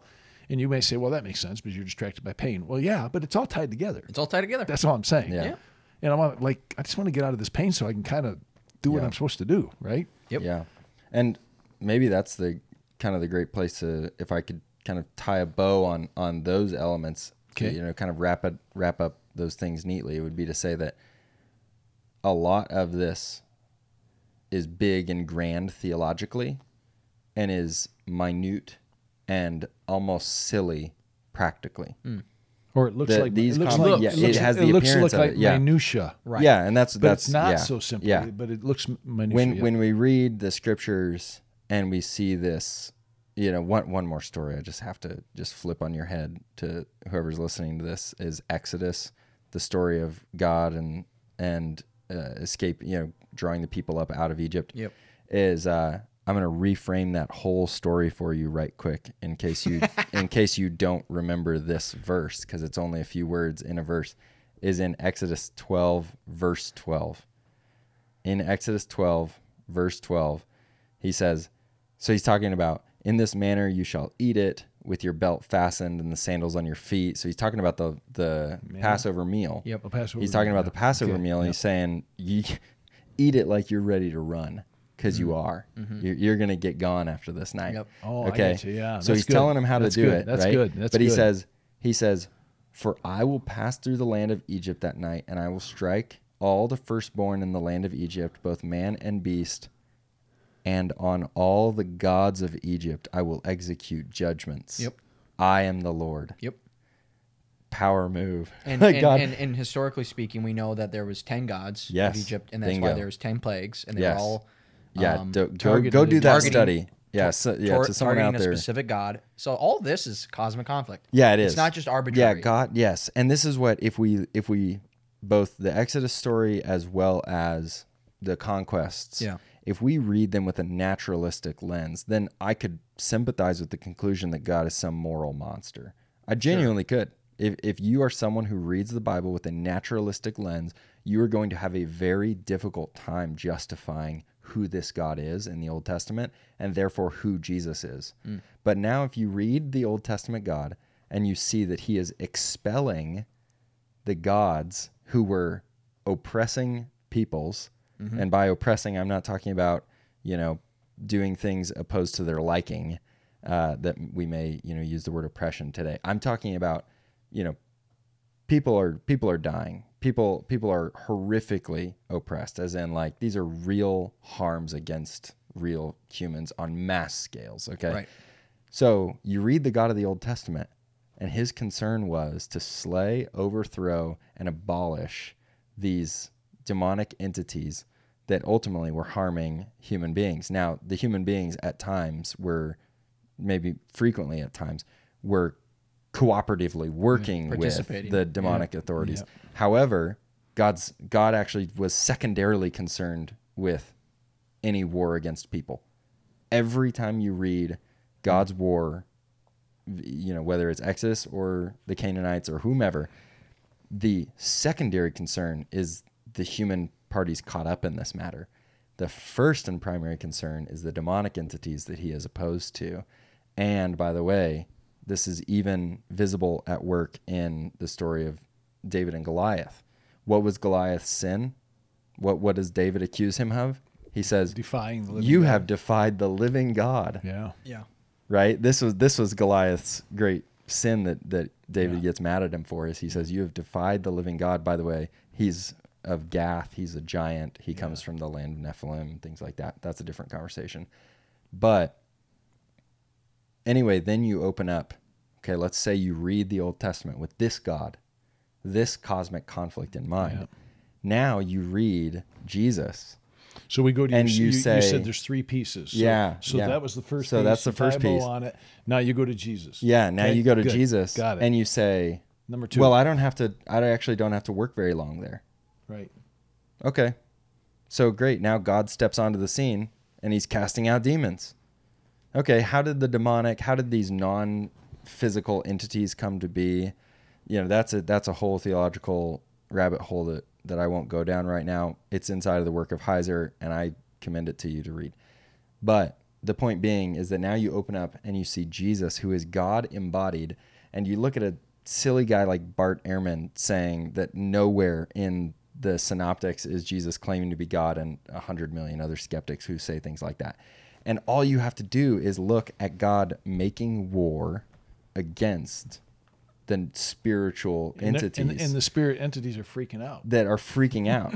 Yeah. Oh, no. Well, and why are they freaking out? This is Yahweh, Yeah. the God of Israel, who is making war against them. And they say, "Oh, crap." Yeah. Yeah, because they know they're about to get put in their place. Now, they don't know how that's going to happen, and this was a mystery hidden from them. was. And that's so cool when we open up Corinthians, we open up Colossians, we open up Galatians, and this was a great mystery hidden from before all time. Yeah. That actually subversively Christ would die as a man so that he would ultimately claim the victory over the powers and the principalities and spike the football in their face and go down into Tartarus and declare his victory even unto the evil spirits. Hades. Read Peter. Release them. Yeah. Here we go. Go get into Enoch. Go get yourself some Second Temple literature. So anyway. Enoch's you- interesting. Yeah. So Yeah. you open this stuff up and all of a sudden turns out the Bible is a story that we're caught up in, not written about and for and to us. And this matters Yeah, we're because characters in the story. we are Isn't that crazy? characters in a story. And here's actually me tying the bow neatly around all this. It's to say that when you hear all this, it is a grand epic. Yeah. It is a massive, beautiful, and crazy narrative. Way crazier than Lord of the Rings. Way crazier than Yep. Star Wars. Way crazier than, pornographic Game of Thrones. You name it. It's crazier than any of them. It's insane. Yeah. However, our involvement in it will look utterly mundane. Yeah. So And I'm so convinced of small. this.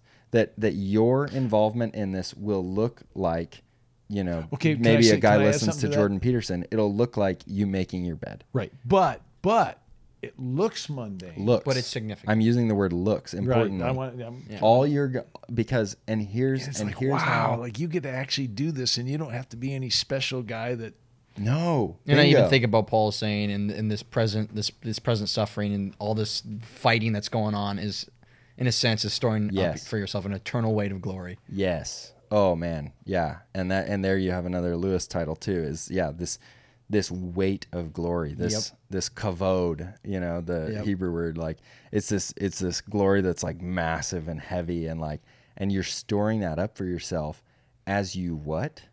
As you read your scriptures faithfully on a day in and day out basis. I mean, who cares? Like as you take care of your body, maybe that's something that you want to emphasize, or as you arrange your finances rightly.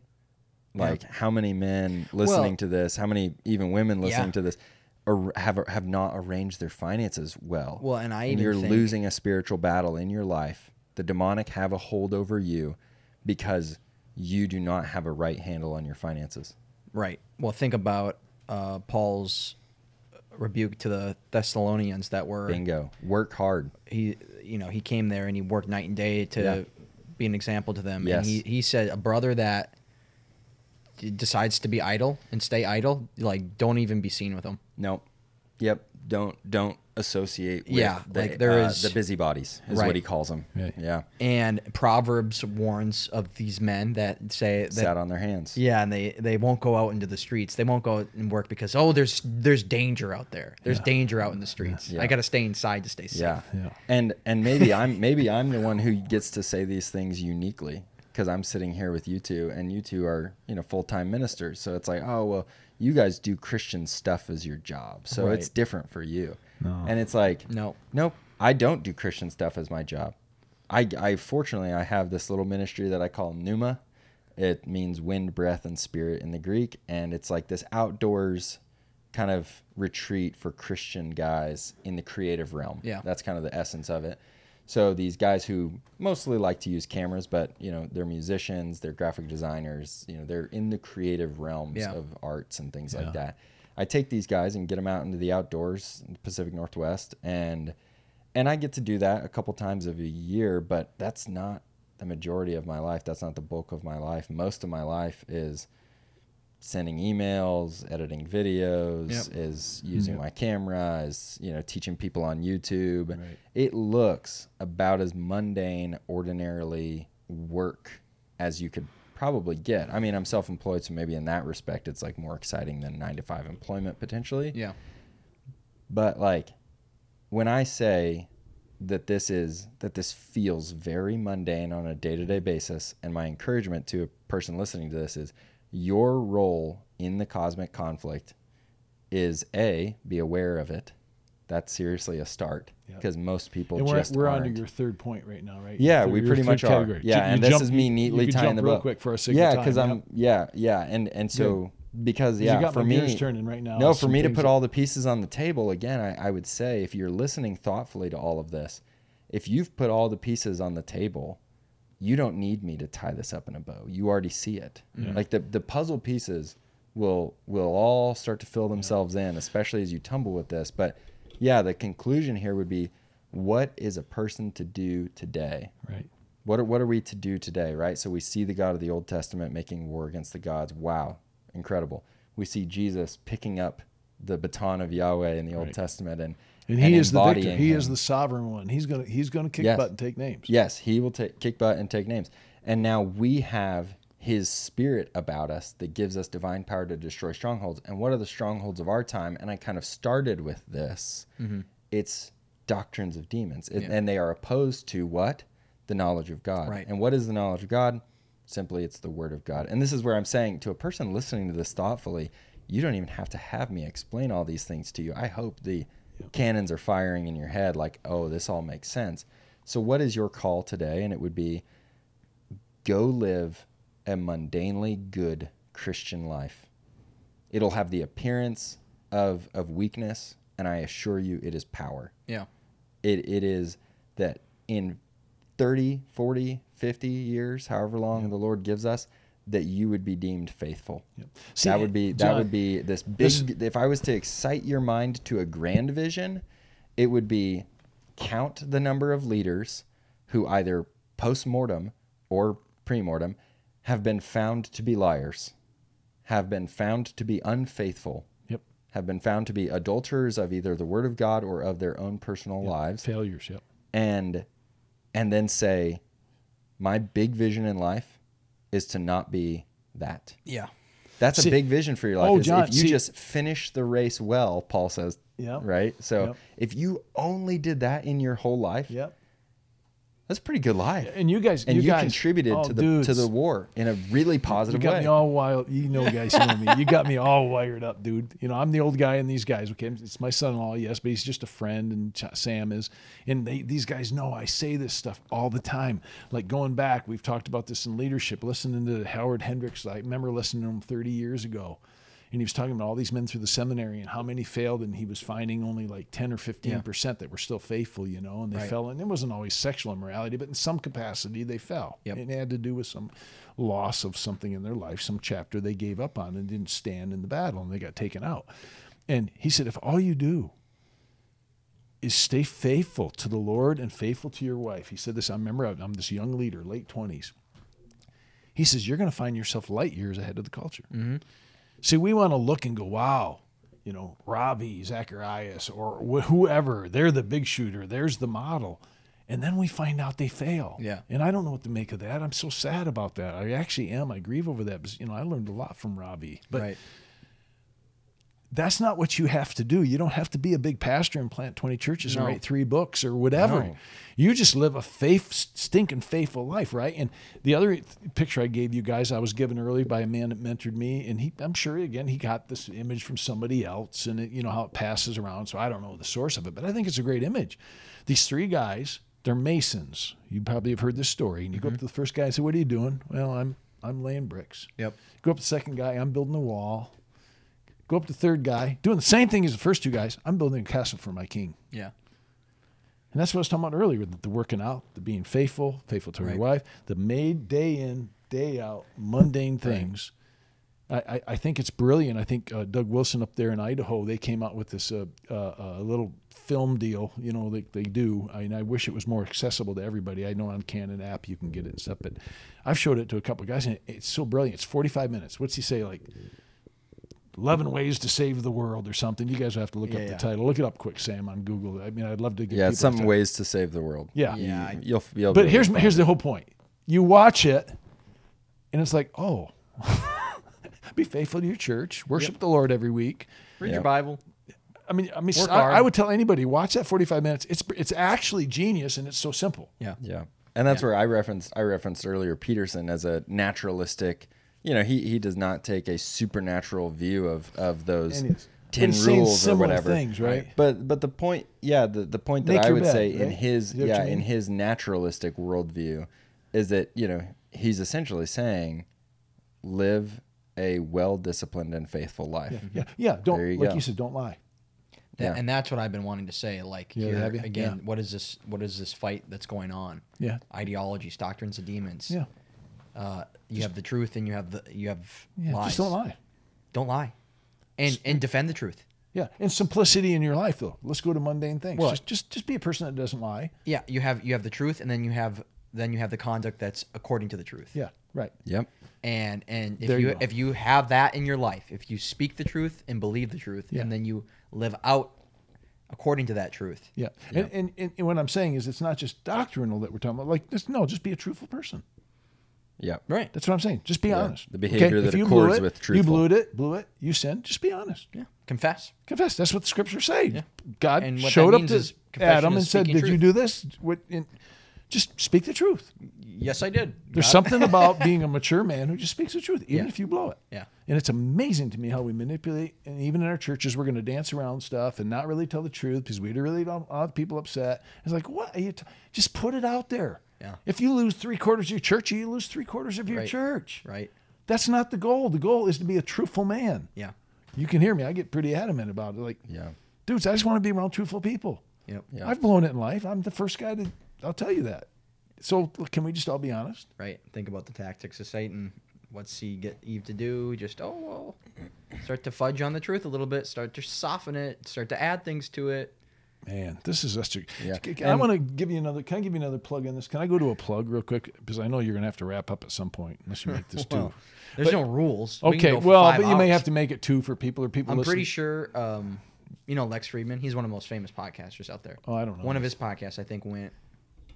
I can't remember. It was an Many absurd. hours. It might Okay, have so been here's what I 7, want to. 13 I want to hours. just say a plug that's really fascinating to me, and I hope when people hear this, and you're going to get this is going to sound like an advertisement, but it sort of is. Okay. Okay, so this is what's fascinating me. So John goes into this world like he had invited me to meet with some of his friends, and Yeah. we went through some of this biblical masculine. Just let's look at the scriptures and unpack this over 4, 5, 6 weeks. We did some stuff during COVID and everything with some groups of guys.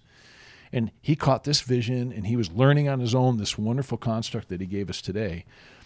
And so he took it into the context of saying, hey, I'm going to go have some retreat with guys in this beautiful place in the Northwest. He and my daughter like going out for photography in Oregon and those crazy places out there, which are beautiful, They are. right?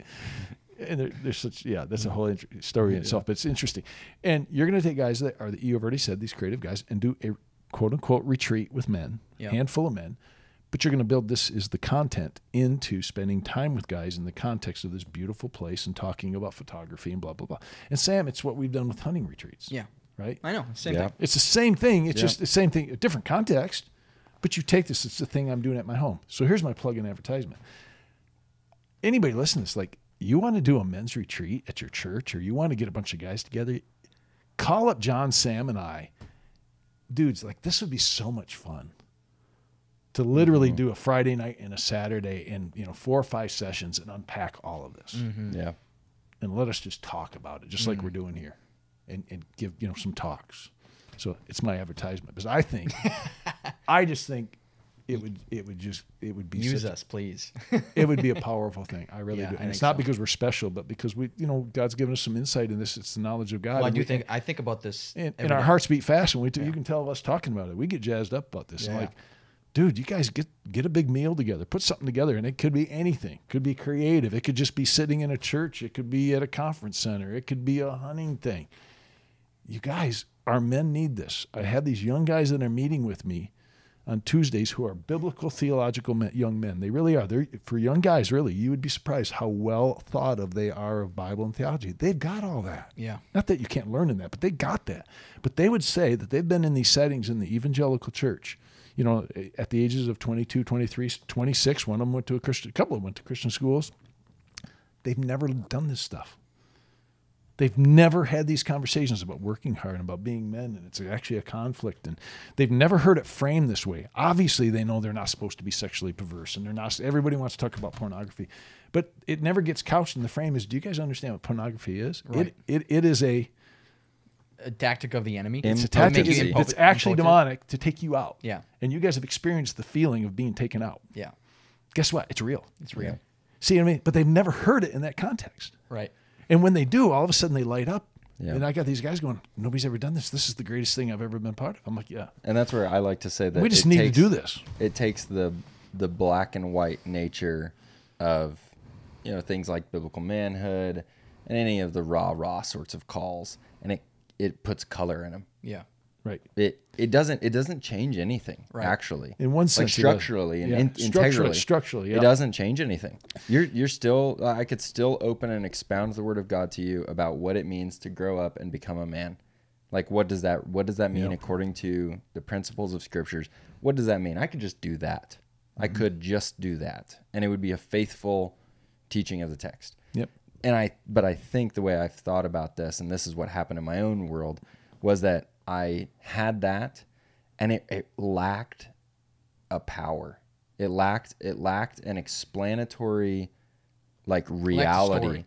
Yeah, I was and it thinking, I lacked bet you this is story, the and I'm Andy not, Wilson I'm not stuff, saying right? that It's a word. story. I'm not saying that word. There's a because I don't want to be the context. creative sucker guy who's like, oh, here he is talking about stories. But, Well, man, it's but, true. But it is. You need to be caught up into a story because you are a creature who will build a narrative in your world. Yep. You do this. This This is is why a thing you do. oh, I'm man, not. it makes me I'm go- not. I'm not Yep. positing an idea. I'm stating a fact that you build narratives about the world in which you live. Yep. You need to catch yourself up, therefore, into a true narrative and a very full one. And this is the cosmic conflict. And We were doing this as a family, and again, we brought this up in other podcasts. So if it sounds redundant, I'm sure it probably is. But it only struck me this fall, to the degree it struck me. Maybe it's like a dimmer switch. It struck me before, but it's been getting cranked up. So my wife and I live out in the country. We've talked about this, and we have this home. And I've always been attracted to L'Abri, the L'Abri Yeah. idea. But I don't live in a beautiful Switzerland place. I live in Kansas. No, it has a beauty for people, but it's not the Rocky Mountains at the back door or whatever, right? But we moved here, and there's a long context story behind that. We raised 5 kids, but we fundamentally bought a 6-acre Farm field. farm field. Yeah. It Pasture. was pasture. It was nothing, hardly a tree on it. Right. And this is 28 years later, Yeah. and you walk around, and there's this barn I just built, and there's this greenhouse, and there's this Mature trees. Mature trees. I mean, they're huge maple trees that are 40 foot tall, A and rock huge. line creek. Oh yeah, I mean, you've been there, Sam, and a place for shooting rifles and a place for. It's this developed place, big old white fence that you built with your son-in-law, John. John came over, vinyl fence. I got all the posts, and people would Off die. by a I'd foot. see, it's the life, my story of my life. I didn't have much money, so I was always like, Lord, I'd love to build That's a on beautiful Alan. white fence. Yeah. I find all the posts for $250. I literally did. People would die. That I built like a $4,000 or $5,000 fence for like $800 or $900. You know, Yep. story of my life. But it's this place. And so my wife was working out in the garden. We have a hobby flower farm that really is about connecting to women and people. It's the beauty of ground, but it's more than just, we're just doing this to do it. It's building the castle to my king idea. Yeah. And that's how we see life. But she was out there in the garden a few weeks back when you guys know Ben and Derek and the guys were walking around the yard. And I got a walk-in cooler I designed and built and all this stuff. I mean, it's just it's all developed. Yeah. And she said, I was out in the garden listening to them. And she said they were so oohing and ahhing, like, And I don't know if that comes off on the podcast, but you know what I mean? They making all these expressions. These guys were. But these guys were. And see, guys, I'm able to, in this little microcosm, we're sitting there on my deck eating food saying, guys, do you realize when I came here, this was just an open field pasture? Yep. And for the sake of the glory of God, something we totally enjoy. It's been just, times we wonder if we could pay bills, but here we are in this whole place. Took 28 years, longer than any of you are alive, but we are leaving this behind. We did this thing. Yeah. We built this thing Yeah. with the context of ministering, connecting to family and people. And I can't tell you literally probably numbers of a few thousand people who've been through this property. Yeah. Right? And I'm just saying. And so what my point is to help these guys get a vision. This can be your life. Mm-hmm. And I don't mean building a farm. That may not be the least of your interest. But you get a chance in this lifetime at an early 20-some-year-old man in the middle of this conflict to make a huge dent in this sucker. Mm-hmm. To plant yourself, to drop a bomb. Yep. Yeah. To take captives or rescue people out of the dominion of darkness. Yeah. This is awesome, dude. Yeah. You can use your monies. We had a guy, the guy, I won't mention him tonight, but he has a propensity towards business and entrepreneurial. He wants to make money. Yeah. And he probably will. It's got the seed in his heart, and it's not wrong. Right. That's what's weird. It's like, no, he's not making money because he wants to buy a bunch of toys. Like, he's the kind of guy that's probably going to really do well, and he's going to give tons of money to the mission. Yep. So the battle can go on. What? Needs to be financed. Yep. Yeah. What a dream. And I just want to throw gasoline on that guy's fire. Yeah. No, you don't need to go. If God calls you to be a pastor, but you don't need to do that. You don't need to go join a ministry. You need to go develop your business and get social capital. Right. And rise up in a society, in a civil society, and just live your life faithfully with the church. And he'll probably be an elder in the church. He'll probably make tons of money. I can see it right now. He really will. And have a huge impact. Yep. So. Well. And it will look as mundane as some honest business transactions. There you go. Right. Yeah. Well, and he will be making war Yep. against the powers Yep. and the principalities and the guy that's spiritual pounding forces of nails and darkness. a rough carpenter in a house. Yep. Yep. Same thing. Yep. Well, we're over an hour and 45. That's pretty good. Ouch. Wow. But So take your Let- you time. have it. You my- have a wrapping conclusion. my wrapping conclusion here, truthfully, is that you the listener, so that we don't have to labor you any longer, would go and reread with this your new mind, with this new paradigm at work in your lens, head, yep. Go and reread Ephesians 6, that famous spiritual warfare Yeah. thing.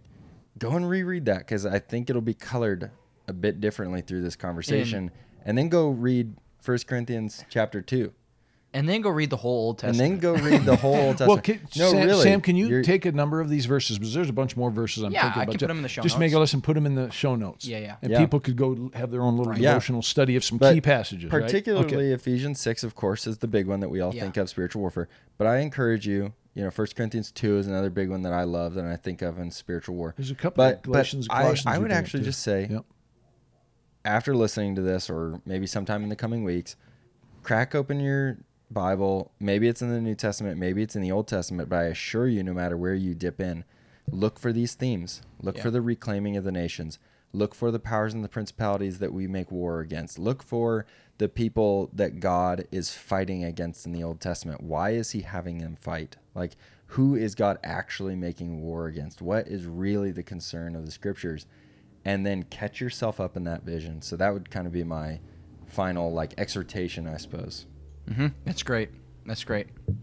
Well, thanks again for listening to the Preach and Persuade podcast. If you enjoy these episodes, you enjoy this podcast, again, Dan and we're not marketing whizzes. We're so bad at that.